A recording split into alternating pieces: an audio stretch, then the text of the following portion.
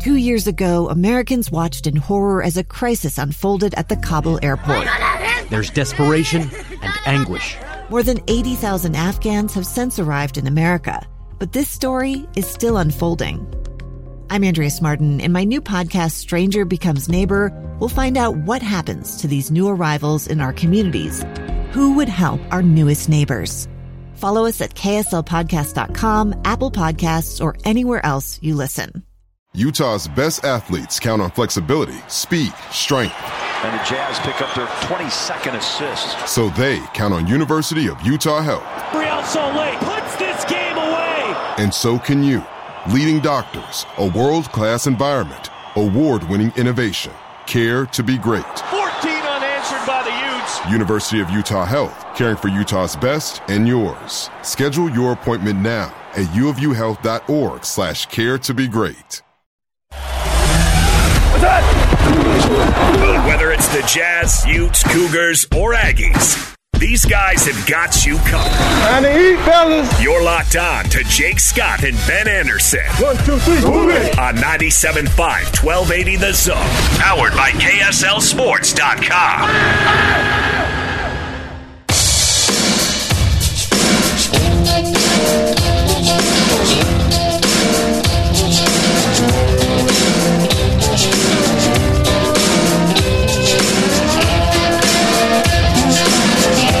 Jake and Ben, 97.5 and 1280 The Zone. Jake Scott, Ben Anderson, thank you for making us part of your day. Let's get out to the Smart Rain special guest line. Smart Rain state-of-the-art irrigation controller helps with first-class water management. Visit smartrain.net to learn how to save 30 to 50% off your commercial properties. Water costs, or call 877-346-3333. Of course, he's my co-host for Jazz pre, half, and post-game coverage. He's our friend, Coach Tim McComb. What's going on, Coach? Little Aerosmith to bring me in today. Pretty good. I like that. Yeah, pretty little good. Ragdoll. Megan's on top of it. Megan's she's I mean, right from my high school era, like 86, 87. How old are you? Man. I'm really old, buddy. I'm old. I was born in 86. Yeah, I got you by a couple, bud. Dude, Ben is mean, Tim. I don't know if you knew this, but he is mean. Until noon. I soften up after that noon. Wet Bandits thing was just the tip of the iceberg. Oh, man. Like a shot across the bow early to the Wet Bandits, and then now he goes at my age, which is fine. The best part about that is, just wait a bit. You'll be old, too, soon. So I know we're going to talk Jazz, but I'm going to start out talking a little soccer with you because you've known Ryan Smith longer than, well, certainly I have, and in your connection with BYU, and have worked with him and seen what he's done with the Jazz. What did you think about the news yesterday that he's part of this ownership group that bought RSL? Well, I think it fits, kind of aligns with his purpose. He really sees how great Utah is. He wants to continue to broaden Utah's reach, and awesome way to do that. Bring in a bunch of excitement, and it's an international game, so I think that's definitely something that's probably intriguing. But loves competition, loves to see success, and can only be good for RSL to have a new path with Ryan involved. How's he viewed at BYU? You probably have a better sense of this, because it's not like he's shy that he's a huge BYU guy, but he is not the face of it the way he is with the Jazz or might now be with RSL. Yeah, it's, he's around. He does a good job of just being really good, really supportive when he can. I kind of know where he sits at the BYU game, so I always kind of look for him on TV if he's usually there if there isn't a Jazz game, so he does a nice job of supporting. He was great to us. Kind of a funny story. My daughter and I watched the BYU Hail Mary game against Nebraska. We watched that in his theater with him. A bunch of people were supposed to show up, and it only ended up being us. And day we'll never forget. But really fun but he's passionate about it for sure. He loves his BYU stuff. Switching gears to the Jazz. Excuse me, the Jazz. Hey. You graduated in 86. Easy. Jake is just getting to high school, though. Just getting Jake's there. A high school intern. Jake graduated he's going to graduate in 27. Coach, our word of the night last night was adapt. Felt like the Jazz really adapted well. I thought so. I mean, we watched them every night. It was definitely a challenge, and we were a little skeptical going in. I think you just look at the sheer numbers when Rudy and Hassan have not been on the floor. The Jazz were minus 30 over that time. So, yeah, and then you figure in a whole bunch of stuff. Doak getting the opportunity to play for the first time in a long time against, arguably one of the greatest players on the planet. So a lot of things stacked against them, but they just figured it out, and they played a little bit different defensively. They kind of figured out offensively, more of a 5-out, and it was fun. It was fun to watch the small lineup work. I thought, and maybe this is a little unprofessional of me because we're just supposed to be black and white watching the games, I thought it was the most enjoyable game of the season. I just enjoyed the storylines. Quinn Snyder after the game called it the most unique win of the season when Sarah Todd kind of asked him to rank it. I just thought it was a fun game to watch and watch teams figure out how to win games in a different way. Yeah, it is weird because we've had a few of those where, what you expect, from a game and the normal faces aren't there, and it does bring a little bit of variety, but it adds a little challenge. It's almost kind of like leveling up on a video game, trying to do something you haven't done. It's definitely more intriguing than just kind of status quo. But I think there's also, from a coaching perspective, I think there's a lot of good that can come from it. I think a lot of guys got a little more than they normally get, and on a team that, they've got so many scorers and there's only one ball, even in a tough situation, they made the best of it, and that speaks well to success. I mean, I think you look for little signs along the way that say, hey, this team really can take another step, and I think the fact that they've faced adversity really well this year, and and the fact that they've been road warriors too, they've figured out a way to win 10 games in a row is pretty amazing. So why is that, do you think, Coach? And I know you're not out on the road with the team, but you've certainly been around a lot of teams in your history. Why do you think this team is better on the road? You could definitely figure out a way to gain strength as a team from being out there. I know listening like we do after games to hear guys talk about, the words I've heard are focus, and definitely there's been a whole lot of focus, perhaps even more so than being at home. There's been talk of you're at home, there's distractions, people, and especially around, the holiday time. So I think this team has figured out a way to kind of get a mentality, and I don't know, it's something that develops. You can't force it, and it's got to come naturally, but I think that this team definitely has kind of looked a little bit different. Like even, in the beginning of games and the way they start games and the look in their eye, it just seems like they're a little bit more locked in on the road. And, you got to win. You got to win at home. You got to win on the road. The Jazz do a nice job of winning at home overall. But I won't argue with a team that goes out and approaches the road like they've done because, like I say, I think it's just one of those signs that said, hey, this team's ready to take another step along the process. I don't want to sound like a conspiracy theorist or read into too much here that doesn't exist, but it does seem strange to me that Daniel House hadn't signed with anybody, really other than one 10-day with the Knicks. The Jazz had talked quite a bit about the contingency plans that they'd worked out to sign players when, COVID finally hits the locker room. Joe gets sick. Miaoni gets traded, and the next day they've got Daniel House, and they're kind of already, it was ready to go. Is there a chance they kind of invested that, hey, maybe Daniel House could be a longer-term piece here for this season if he can come in and work out a 10-day on his 10-day deal with the Jazz? He seems to be, at least from my experience and watching him, and I know it's fluctuated, and he's had, he had issues in the bubble with compliance and that sort of thing. But when you look at it really, and I talked to David Locke last night a little bit about it, and he kind of reached out to some people in the league. Guy can make shots, and especially you got to figure in, like, the spacing he'll have with the Jazz would be more similar to the spacing he had with the Rockets, where he's a corner guy and the ball finds him, and the Jazz are so unselfish. I think he's really good out in transition. I remember him all the time in those series, hanging from the rim in transition. And then, the one piece that I think he brings is a little bit of length and tenacity on the defensive end. I mean, he's not a complete lockdown defender by any stretch, but when you consider what the Jazz are working with on the perimeter and what he would be able to bring, I think it is a little bit different. So I'm actually pretty high on the move. Like you, I don't really know the ins and outs. The timing does seem interesting, and I think there is more. I think we'll see more of him. If I had to guess, I think we'll see more of him than just a 10-day deal.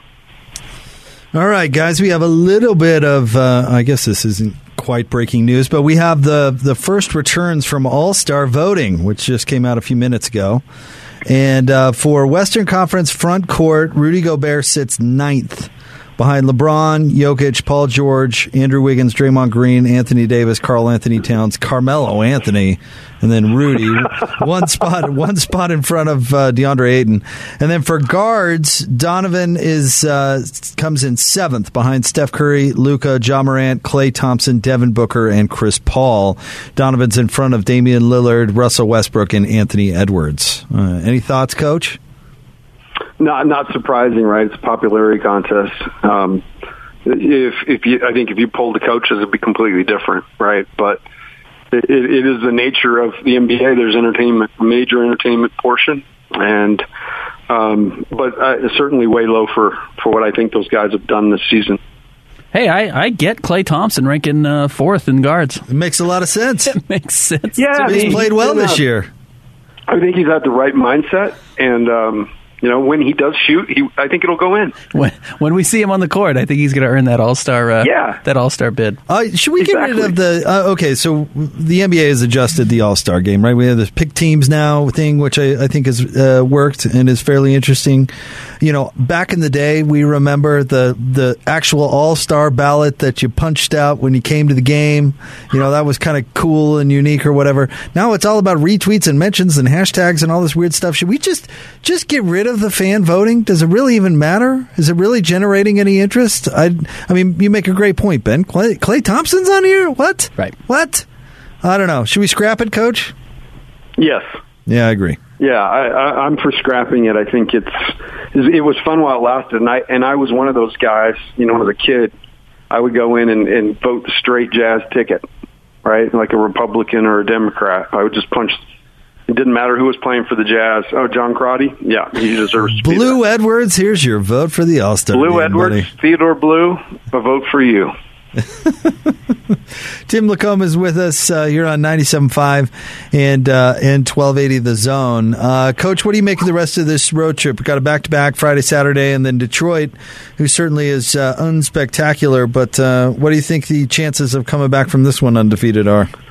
I'm going to take it a game at a time. I know that surprises you because I do coach speak from time to time, but you have to because you don't know what's behind the door. And I mentioned last night, it's like, let's make a deal. You kind of think you know what's going to come out in the night before, but I mean, last night we were waiting for Ben's tweets to see who was actually going to play, right? So I just particularly feel like Ben said. It's intriguing to me and it's fun. And I think the side story here is, last night it was Bojan that just absolutely went crazy. Had one of those just massive games. We said in the pregame, we likened it to when the Jazz played the Timberwolves. And who's going to be the Malik Beasley? Who's going to get more opportunity and really make it pay? So to me, that's what's intriguing. I do know this Jazz team will compete no matter who's out there. It was fun to see him win without Rudy and see him figure out a way to slow down, as crazy as that sounds, but I do believe they did. It wasn't just an onslaught play after play of Jokic. So each game's going to be a unique challenge. We'll see who the Jazz have. But, my mojo is that I like to watch this team compete. And I think whoever is going to be out there will make it interesting. Well, Coach, it's always a pleasure to have you on the show. Thanks for jumping on with us. I look forward to yet another weekend together. Yeah, I've got Friday and Saturday all blocked out for you, dude. All right. And I just hope we laugh as hard as we did last night. It was fun last night. Laughter is the best medicine. If we're going to have a late one, might as well laugh about it. I agree with you. That's correct. All right, buddy. Thanks, Coach. Thanks, Coach. Wet banded out. That's our friend Tim Lacombe, my co-host for Jazz pre, half, and post-game coverage. You're Joe Pesci, and he's Daniel Lloyd. Is that his name, Daniel Lloyd? I think it is. What is particularly Pesci about me? You're shorter than he is. I am shorter than he is. Not by much, though. I'm not short and stocky like Joe Pesci. Christopher Lloyd? No, that's not it. It's Daniel something. Daniel Stern? There it is. Daniel Stern. I'm mixing up all my names. Yeah, Daniel Stern. The Celtic Pride guy. Yes. Classic. I do like, with the Jazz right now, if you want to have a criticism of Quinn Snyder, he's pretty rigid in the guys he plays. He plays one of the tighter rotations in the NBA. Now, most teams, correct, as an argument with the Jazz, play 9 guys in their rotation. And Quinn Snyder brings that up regularly. It's pretty standard. 9 guys is who you play. However, a lot of coaches find ways to mix in a 10th guy, an 11th guy, a Bones Highland, whoever you saw last night, was even getting minutes kind of early in the season when Denver was young. Because there's enormous value to putting your young players out there when there's not just 3 minutes to go in a 40-point game. There is value to saying, hey, Trent Forrest, Jared Butler, Udoka Azubuike, whoever you are, we're going to put you out there with 4 other starters, because what does that do? It makes your life easy, but it also gives you a real taste of format, foundation, the way the team functions, real competition. We're going to let you recognize what the structure actually feels like of an NBA game, where a 40-point game with 3 minutes to go, you might be looking to make sure he's passing, you may be looking to make sure he's actually defending, but that is not necessarily going to be a realistic representation of what it's like to play in an NBA game, where when the Jazz were suddenly shorthanded at small forward, they had to play Royce O'Neal against the Washington Wizards a few years ago, and he goes in, and when he's playing next to Donovan Mitchell and Ricky Rubio and Rudy Gobert, he looks like he can play the part. So with these injuries the Jazz are facing, all of a sudden you have to play Rudy Gay real minutes at the 5, or you have to put Doak out there for stretches with other starters, and you recognize, hey, there's opportunities for him to catch lobs when Mike Conley's attacking the rim versus Jared Butler or Trent Forrest attacking the rim, or he's playing next to, Royce O'Neal, who can hit him on the short roll, versus Elijah Hughes, who's looking to shoot every time he touches the ball. There's value in that. So if you have a criticism of Quinn Snyder, it might be that he's rigid in not playing his young players just to mix them in with the starting lineup to develop them at points. And right now he doesn't really have a choice, and I thought it was actually pretty fun to watch yesterday. I do too. I agree with that. I was excited for Doak. Got out there, and I felt like he made the most of an opportunity given the circumstance. Yeah. I thought it took a lot of guts to go out there and do it, too. He was I give him a lot of credit. Oh, that was as tough a situation as basically any player I can remember being forced into that's actually been in the NBA. Now, the Jazz played, was it the Timberwolves the other night, or was it Portland the other night? And they literally signed a guy that morning, and then he played 18 minutes against Rudy Gobert. Okay, that's impossible. That's not really fair to do. He doesn't know the system, and he doesn't know how to play against Rudy Gobert.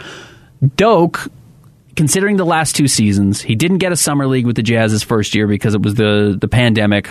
Actually played pretty good in the summer league this year, but has dealt with 2 somewhat significant injuries that have kept him out at least a month both times with that ankle. Doesn't play since November 26th, and when he comes back, he's not a backup. He's thrown in the starting lineup against Nikola Jokic. That's about as tough a situation as you can find yourself in. They threw him out there, and he did an admirable job. The Jazz were only outscored by 8 points in 15 minutes while he was on the floor. Now, if that was 30 points, if he had to play 30 minutes, the Jazz would have lost that game, but you didn't need him to play 30 minutes. You needed him to play 15 and start to allow Rudy Gay to not pick up foul trouble early in the game, and that's what he did, and I thought he did a very admirable job. And ideally, that's what the G League's for, right? Developing those players? Correct. Just to get you a sense of how to run, how to be on the floor. I get it, but I get Coach Snyder's perspective, too. I think there's both. And the Jazz are trying to compete at a higher level. I do think finding opportunities to mix those guys in is beneficial when you do find yourself shorthanded. Okay, I can come along with that, but they're not going to help you win games. Not now, anyway. Correct. Which is probably Coach Snyder's rationale, I would guess. But again, it's like it goes back to my argument of you want to be more versatile than you necessarily want to have the best net rating in the NBA. Net rating's great.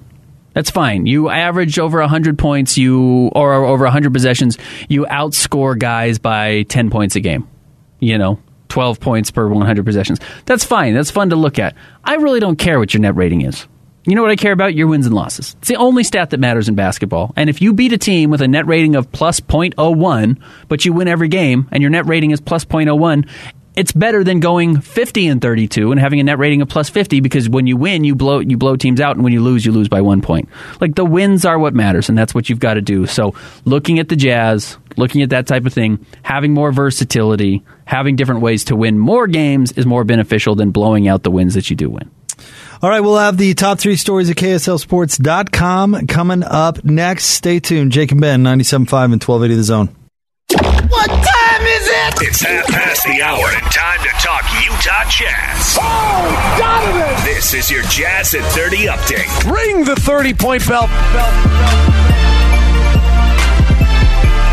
Jazz at 30 update. The Jazz with a big win last night over the Nuggets, 115-109. Bojan Bogdanovic, 36 points, 13 rebounds, also 4 assists. Here's him talking about his hot shooting of late. I mean, like I said before, I'm just trying to be aggressive. The Mike and Donovan are looking for me as well, because they can feel it that I'm in a good mood and in great shape. I mean, I just feel great. I'm trying to be aggressive and do whatever it takes to win the games.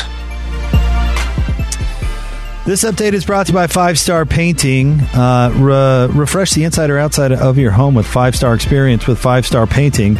They've got the time, skills, and tools. 5starpainting.com. That's 5starpainting.com.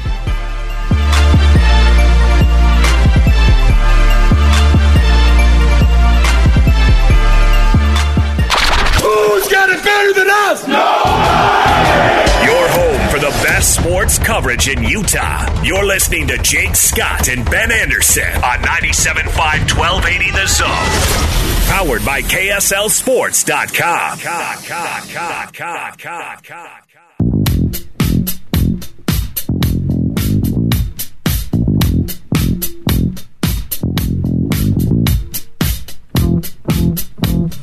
Jake and Ben, 97.5 and 1280 The Zone. Jake Scott, Ben Anderson. Jake, I almost got myself in a pickle yesterday. Oh, yeah? What happened? Should we talk about it now, or should we wait and talk about it in the next segment? Dive in. I had my first real Zoom faux pas. Uh-oh. So, I don't go on the road with the Jazz because I've got a radio show I do every morning with you. And so I jump on the Quinn Snyder. In fact, everything, even if you're in Denver or Toronto, you're on Zoom now. Everything's on Zoom. So I jumped on the Quinn Snyder phone call. He talks like an hour and 45 minutes before the game. And I was on Zoom. And I record it. I record it into my phone. I write an article about it, generally, whatever. I put a different, on my desktop, on my computer, I just brought up my internet page, and I was writing and working on that. And I didn't realize that I left my Zoom call up for the Jazz PR people without turning my camera off. Now, my desk at home where I work is in my bedroom.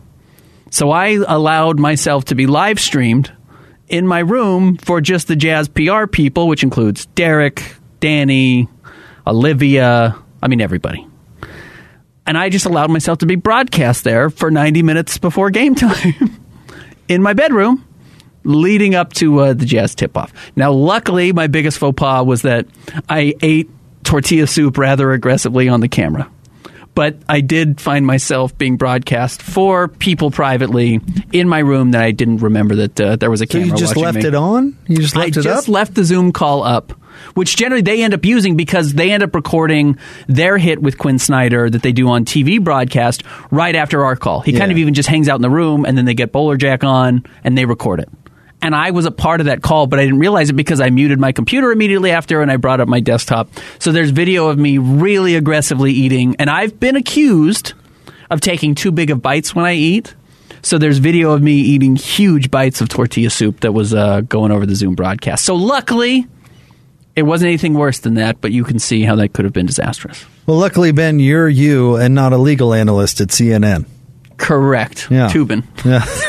We're lucky that you're just a normal dude that likes tortilla soup. The most exciting thing about my day last night was after Quinn Snyder talked, I was going to eat me some tortilla soup. Hey, I like tortilla soup. I don't really good. You can see how I was eating it yesterday, how much I liked it too. See, you're fortunate that you're a normal guy, Ben. That could have been bad. It could have been so much. Could have been bad. Could have been so much. Could have been bad. So I'm very grateful it did not. All right, it's time for your top 3 stories at KSLSports.com, brought to you by our friends at J. Brooks Jewelers. Let's get things started. Go ahead there, Megan. Number 1. David Blitzer and Ryan Smith Entertainment Group purchase Real Salt Lake. Yeah, it took a while, Ben. Major League Soccer has been in control. This has kind of been rumored for a couple of months now. Not the Ryan Smith part of it, no. which kind of took me by surprise yesterday, but that this ownership group was going to buy it. I think Ryan being involved is a real positive for the community because it kind of, I think, is an additional anchor for that franchise to stay here. Correct. That's probably the biggest part of the storyline for local fans if you're talking about local interest. Now, the team being sold matters.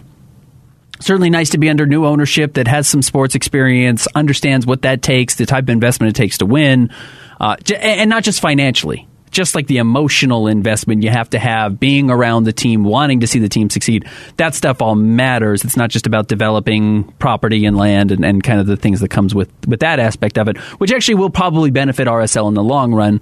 But then to have Ryan Smith come in and be a part of it and anchor it here in Salt Lake City or anchor it here in Utah with someone who cares about this community the way Ryan Smith clearly does is going to be beneficial. And I actually think one of the things Ryan Smith probably wants to do, I would imagine that he doesn't get to do as much with the Jazz, is I bet you he wants to be a little bit more experimental.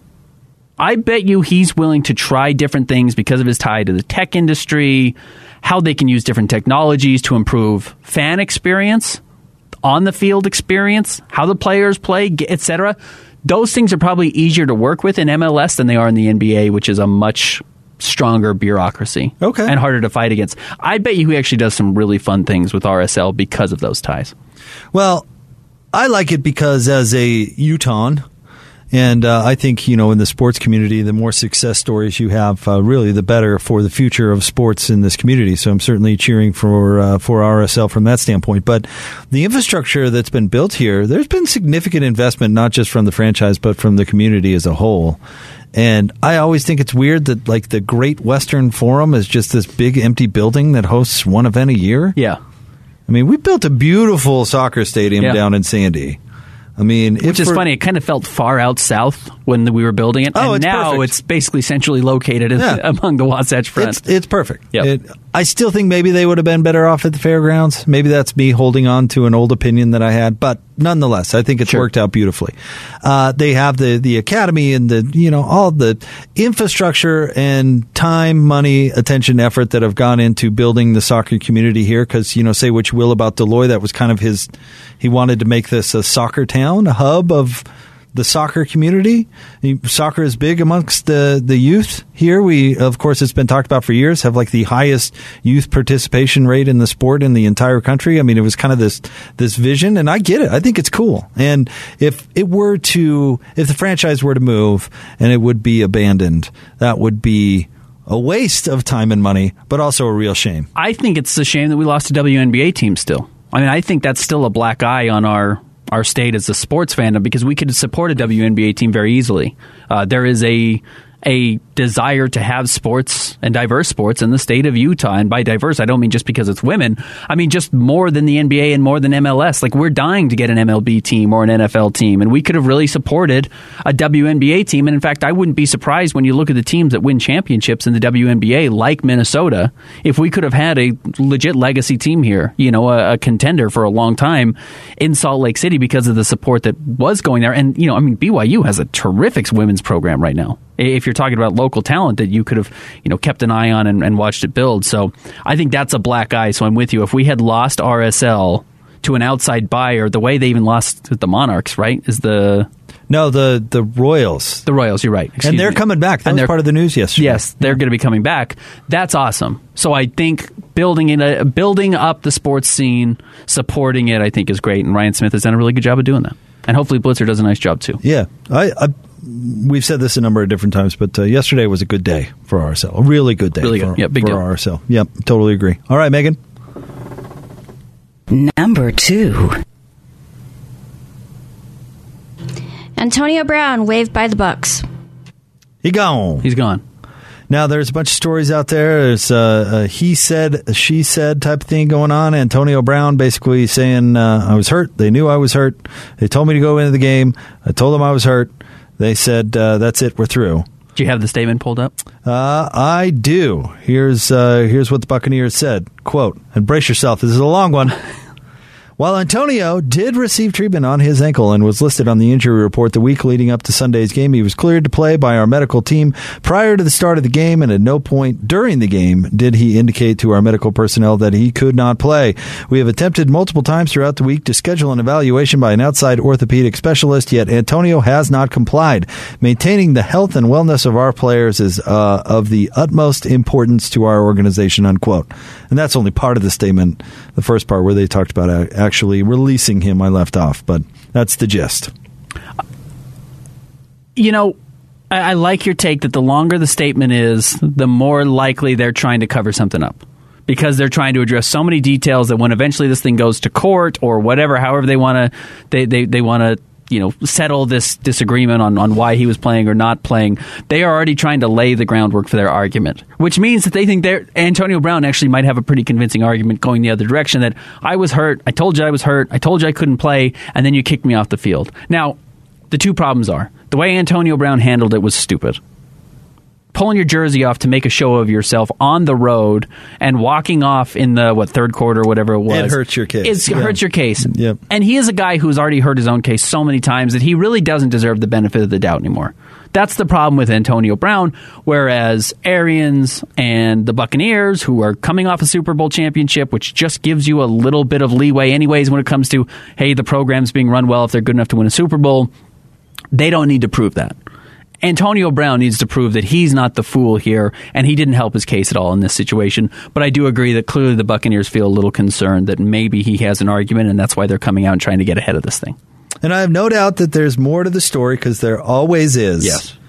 But this is one of the very delicate issues in sports, is player health and who can play and when and what goes into them playing. You know, I even cringed at Aaron Rodgers talking about his healthy toe, saying, well, I didn't have to get a painkiller shot. Doesn't that make you cringe? Right. Like you're getting painkiller shots every game just to play? I mean, you know, it's this weird area that players and management and ownership and coaches all have to navigate. It takes an incredible amount of trust, and it's hard because different players' threshold for different things is totally different. But I do believe in the NFL, it happens all the time. Whether you better get out there and play hurt, yes, or you're not going to be on the team anymore. And this is a circumstance we just happen to notice because he's a high-profile player, whereas this goes on all the time. It is a major red flag that they felt like they had to address this issue or release this major statement, because really all you have to say in the NFL, because there's no guaranteed contract, is we've waived Antonio Brown. Like, that happens every single day. You waive somebody, and you waive good players. Yep. Good players get waived all the time because they're hurt. You could have just said, we waived Antonio Brown. They didn't need to say anything else about it. And then when they need to make a statement, if it goes to, if it goes to arbitration or whatever the terms are of where they go out and fight over whether this money deserved or not, then you can release it. But you don't even need to make it public. I think they've shot themselves in the foot by doing it. You make a great point, because organizations all the time think they can control the message. The truth is you can't. But the good news is for you is it goes away fast. This story would last if the Buccaneers did what you said and just said, hey, we're waiving Antonio Brown, yep, period, end of story. This story would go away by Saturday. No, it'd go away by Sunday, because they'd talk about it on the game, yep, and then that would be it. Correct. But now it's going to be this whole long thing because it's going to be controversial because they just didn't let it disappear. Right, and now it's going to haunt them throughout the playoffs. And in fact, if they don't have somebody catching the ball in the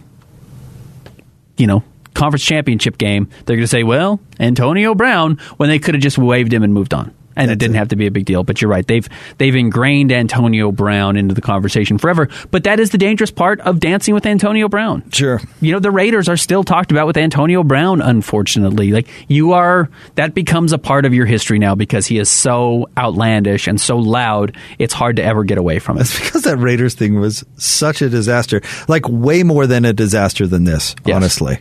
Oh, and the Bucs are handling it terribly. But right, remember, the Raiders held on to him just long enough that they had to pay him, and then they got rid of him? Yep.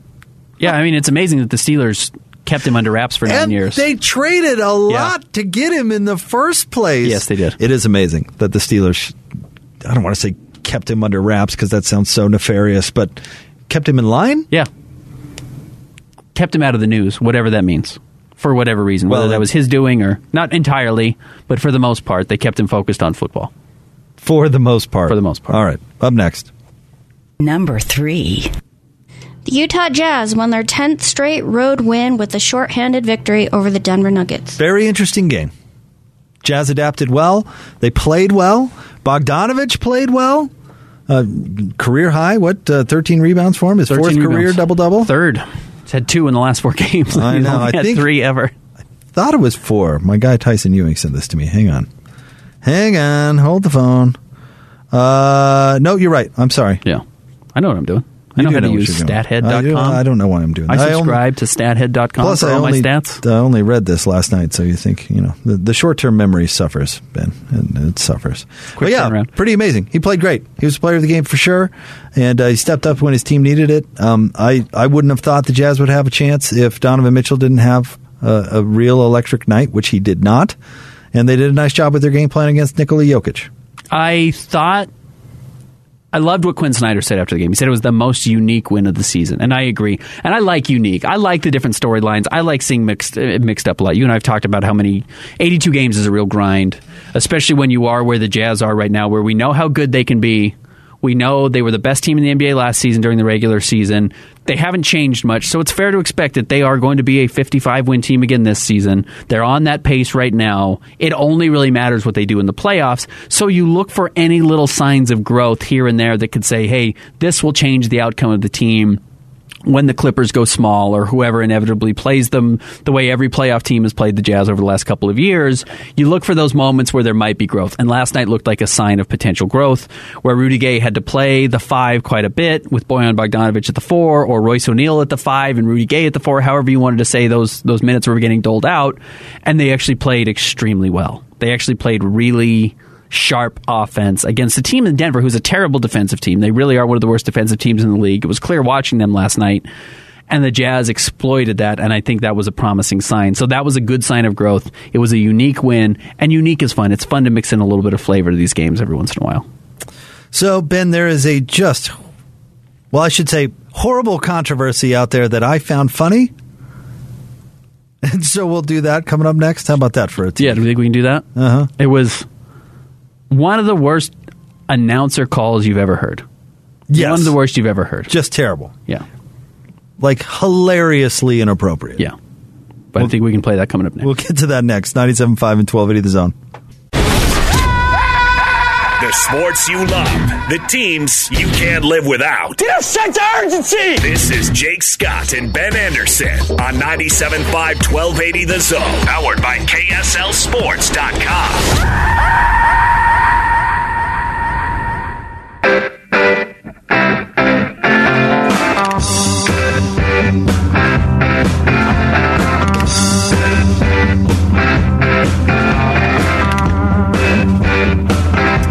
Jacob Ben, 97.5 and 1280 The Zone. Jake Scott, Ben Anderson, thank you very much for making us a part of your day. In fact, we found out a little bit ago we're gonna fill in on the first couple of segments for Hanson Scotty. So buckle up, as our guy Bowler would say.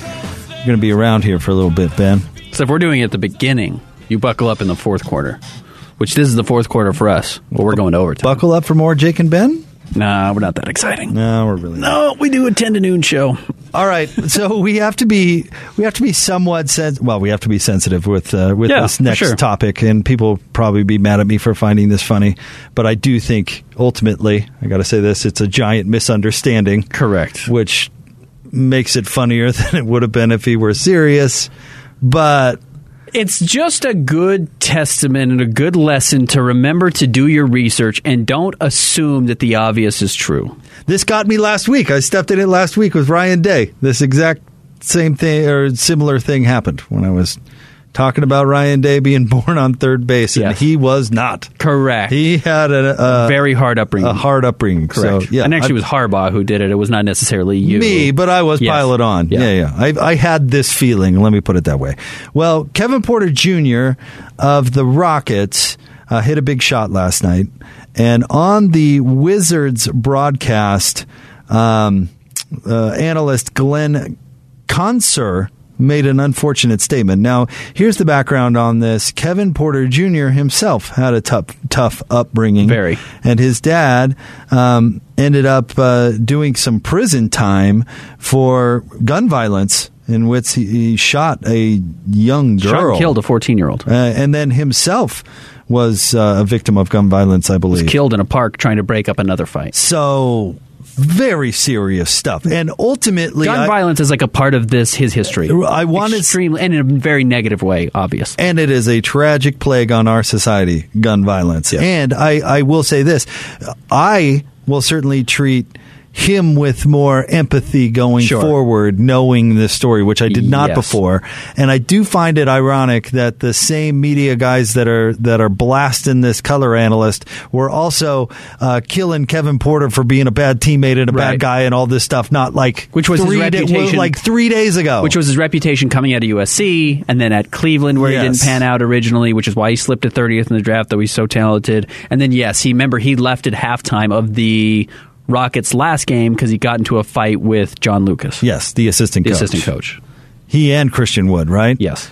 And everybody was raking him over the coals for that. Yeah. And so maybe we should treat Kevin Porter Jr. and others, for that matter, with a little bit more empathy, because you never know 100% what's going on. But Kevin Porter's dad had some gun violence, and so anyway, listen to. Well, hold on, we didn't even lay out where the mix-up is here. Well, hold on, we'll get to that. Let's play it first. Okay. I just wanted to put the stamp on it that we take this sort of thing very seriously, and that's Kevin's background. But listen to the call as he hits a big shot against the Wizards last night. What a well-designed play, and you got to give credit. Kevin Porter Jr., like his dad, pulled that trigger right at the right time. Boy, that one stung.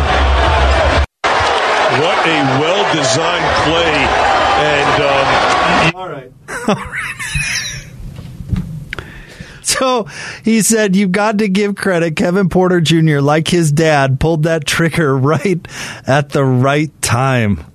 You know that Krusty the Clown, that's what... Yes. But that's so bad. And it was universally... As soon as people heard it, of course, went very viral on Twitter. Oh yeah, LeBron commented on it. Everyone came after him. LeBron, let me see if I can find LeBron's comments here.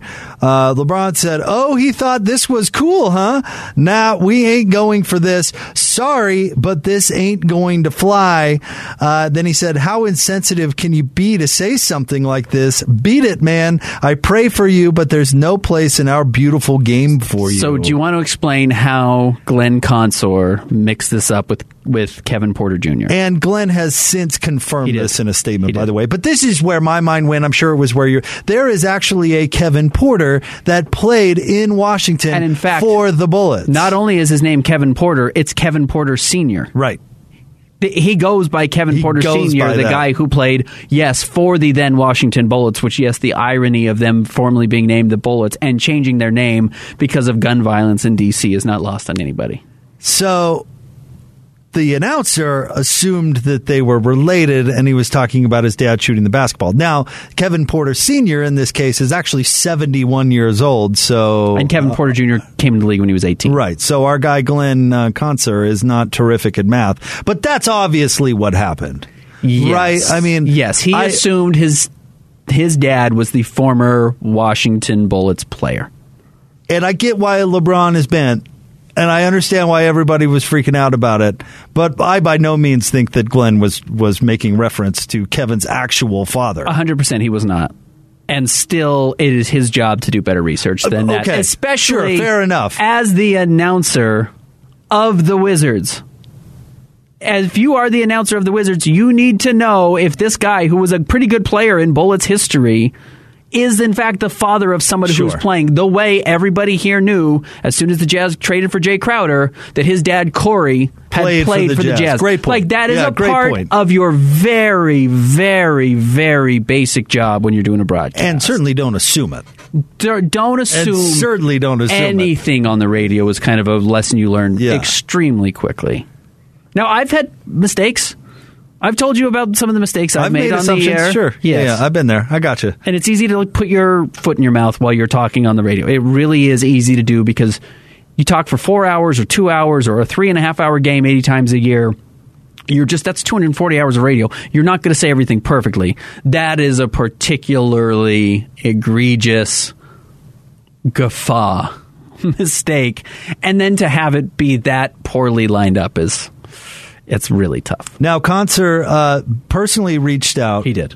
To Kevin Porter Jr. and his family and said, quote, that he was, quote, unaware that the words I chose to describe the game-winning shot would be in any way hurtful or insensitive, unquote, which I completely believe. Yes. But I'm with you, a little malpractice there. Correct. You got to know that for sure. Correct. And it's an all-time bad call. It's an all-time horrible, horrible call. Can we hear it again? I laughed. I'm not running the show. I laughed so hard. I'll admit it. It's so hilariously inappropriate, right? It can be funny. Am I a terrible person for laughing and wanting to hear it again? If Megan can get it queued up, we'll play it again. It's like accidentally saying the worst thing that you could possibly say. Correct. Absolutely the worst thing.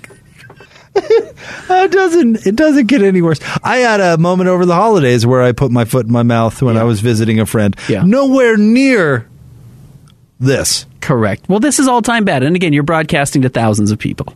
So that is the worst part of it. And everyone on social media who's going to pick it up and run with it. You got it, Megan? Okay. All right. What a well-designed play. And you got to give credit. Kevin Porter Jr., like his dad, pulled that trigger right at the right time. The verbiage he used is particularly poor, too. Oh, so bad. Like the number of things you could have said to describe that call. Comes up clutch, just like his dad. Hits a big shot, just like his dad. Comes up when they need him, just like he said. So many things you could have said about a basketball player, but to, use a word trigger specifically, which is such an allusion to something that is unrelated to what he thought he was talking about. You just basically couldn't get any worse. We'll have an update on this tomorrow. He's either going to get fired or he's going to get suspended. I don't think he should be either. It's obviously a mistake. Correct. It's but just it is a mistake you can't make. Horrible it is a mistake coincidence. You can't make. Okay, fair enough. Maybe suspension. If the guy gets fired, that seems like I bet he gets suspended. Overreaction to me. Yeah. Use that verbiage. Wasn't it? It's so bad. Wasn't it a Wizards play-by-play guy, too, who was talking about Ben Simmons, who basically challenged him and said, he's a terrible basketball player? He was their TV guy. Was it? Came out and said, they must have said, and look, again, Glenn Consor wasn't here to turn up the heat and try and be controversial. He was not trying to be controversial here. He was trying to make an apt comparison to a guy who he thought was Kevin Porter's father, and it was not. But it was the Wizards, I think, TV play-by-play guy who just went after Ben Simmons being a terrible basketball player and called him that on the air. And Ben Simmons was very mad about it because, of course, people brought it up for him after the game. I'm sure they did. Always seems to come up, doesn't it? Do your research. Yeah, that's a Make tough sure one. you turn your Zoom call off. Make sure you your Jay Crowder point is the best one. We knew day one that he was Corey Crowder's son, and about 5 people remembered Corey Crowder actually played for the Jazz. Correct. And yet that was one of the, if not the leading storyline of him coming to this roster is he's playing where his dad did. Yeah. We all knew about that as soon as he came here. Yes. So that's a really good point. Yeah. Put in the work. Put in the work. Put in the work. This is what that's a testament Or at very for. least, just don't assume anything. Just say, correct. Good shot. Yeah, 100%. Good shot. Yeah, Kevin. Great shot. Win in. Good for you. Next play. Or how about this? Analyze. Say, boy, the form was good. Yeah. Did you see the screen that got him open? Very nice. This is what happens when you run the floor. Make big plays for your team. A lot of ways he could have gone. So cringeworthy. So bad. All right, stay tuned. We're filling in for Scotty G, at least for a couple of segments. Coming up next, 97.5 and 1280 The Zone. 2 years ago, Americans watched in horror as a crisis unfolded at the Kabul airport. She was tear-gassed and beaten. Images of thousands desperate to escape Taliban oppression filled our news feeds. More than 80,000 Afghans made it to America. But the story didn't end there. It was very cold. There was no power, no heat. Who would help our newest neighbors? I'm Andrea Smartin. In Stranger Becomes Neighbor, You'll hear the stories of some remarkable refugees who left their homes and their dreams behind, only to start over from zero. Their only possession was 3 blankets. And you'll meet Americans who stepped up to help them. You want me to come when you deliver your baby. What can one person do in the face of an international disaster decades in the making? That's Stranger Becomes Neighbor. Find us at kslpodcast.com. Follow us on Apple Podcasts or anywhere else you listen.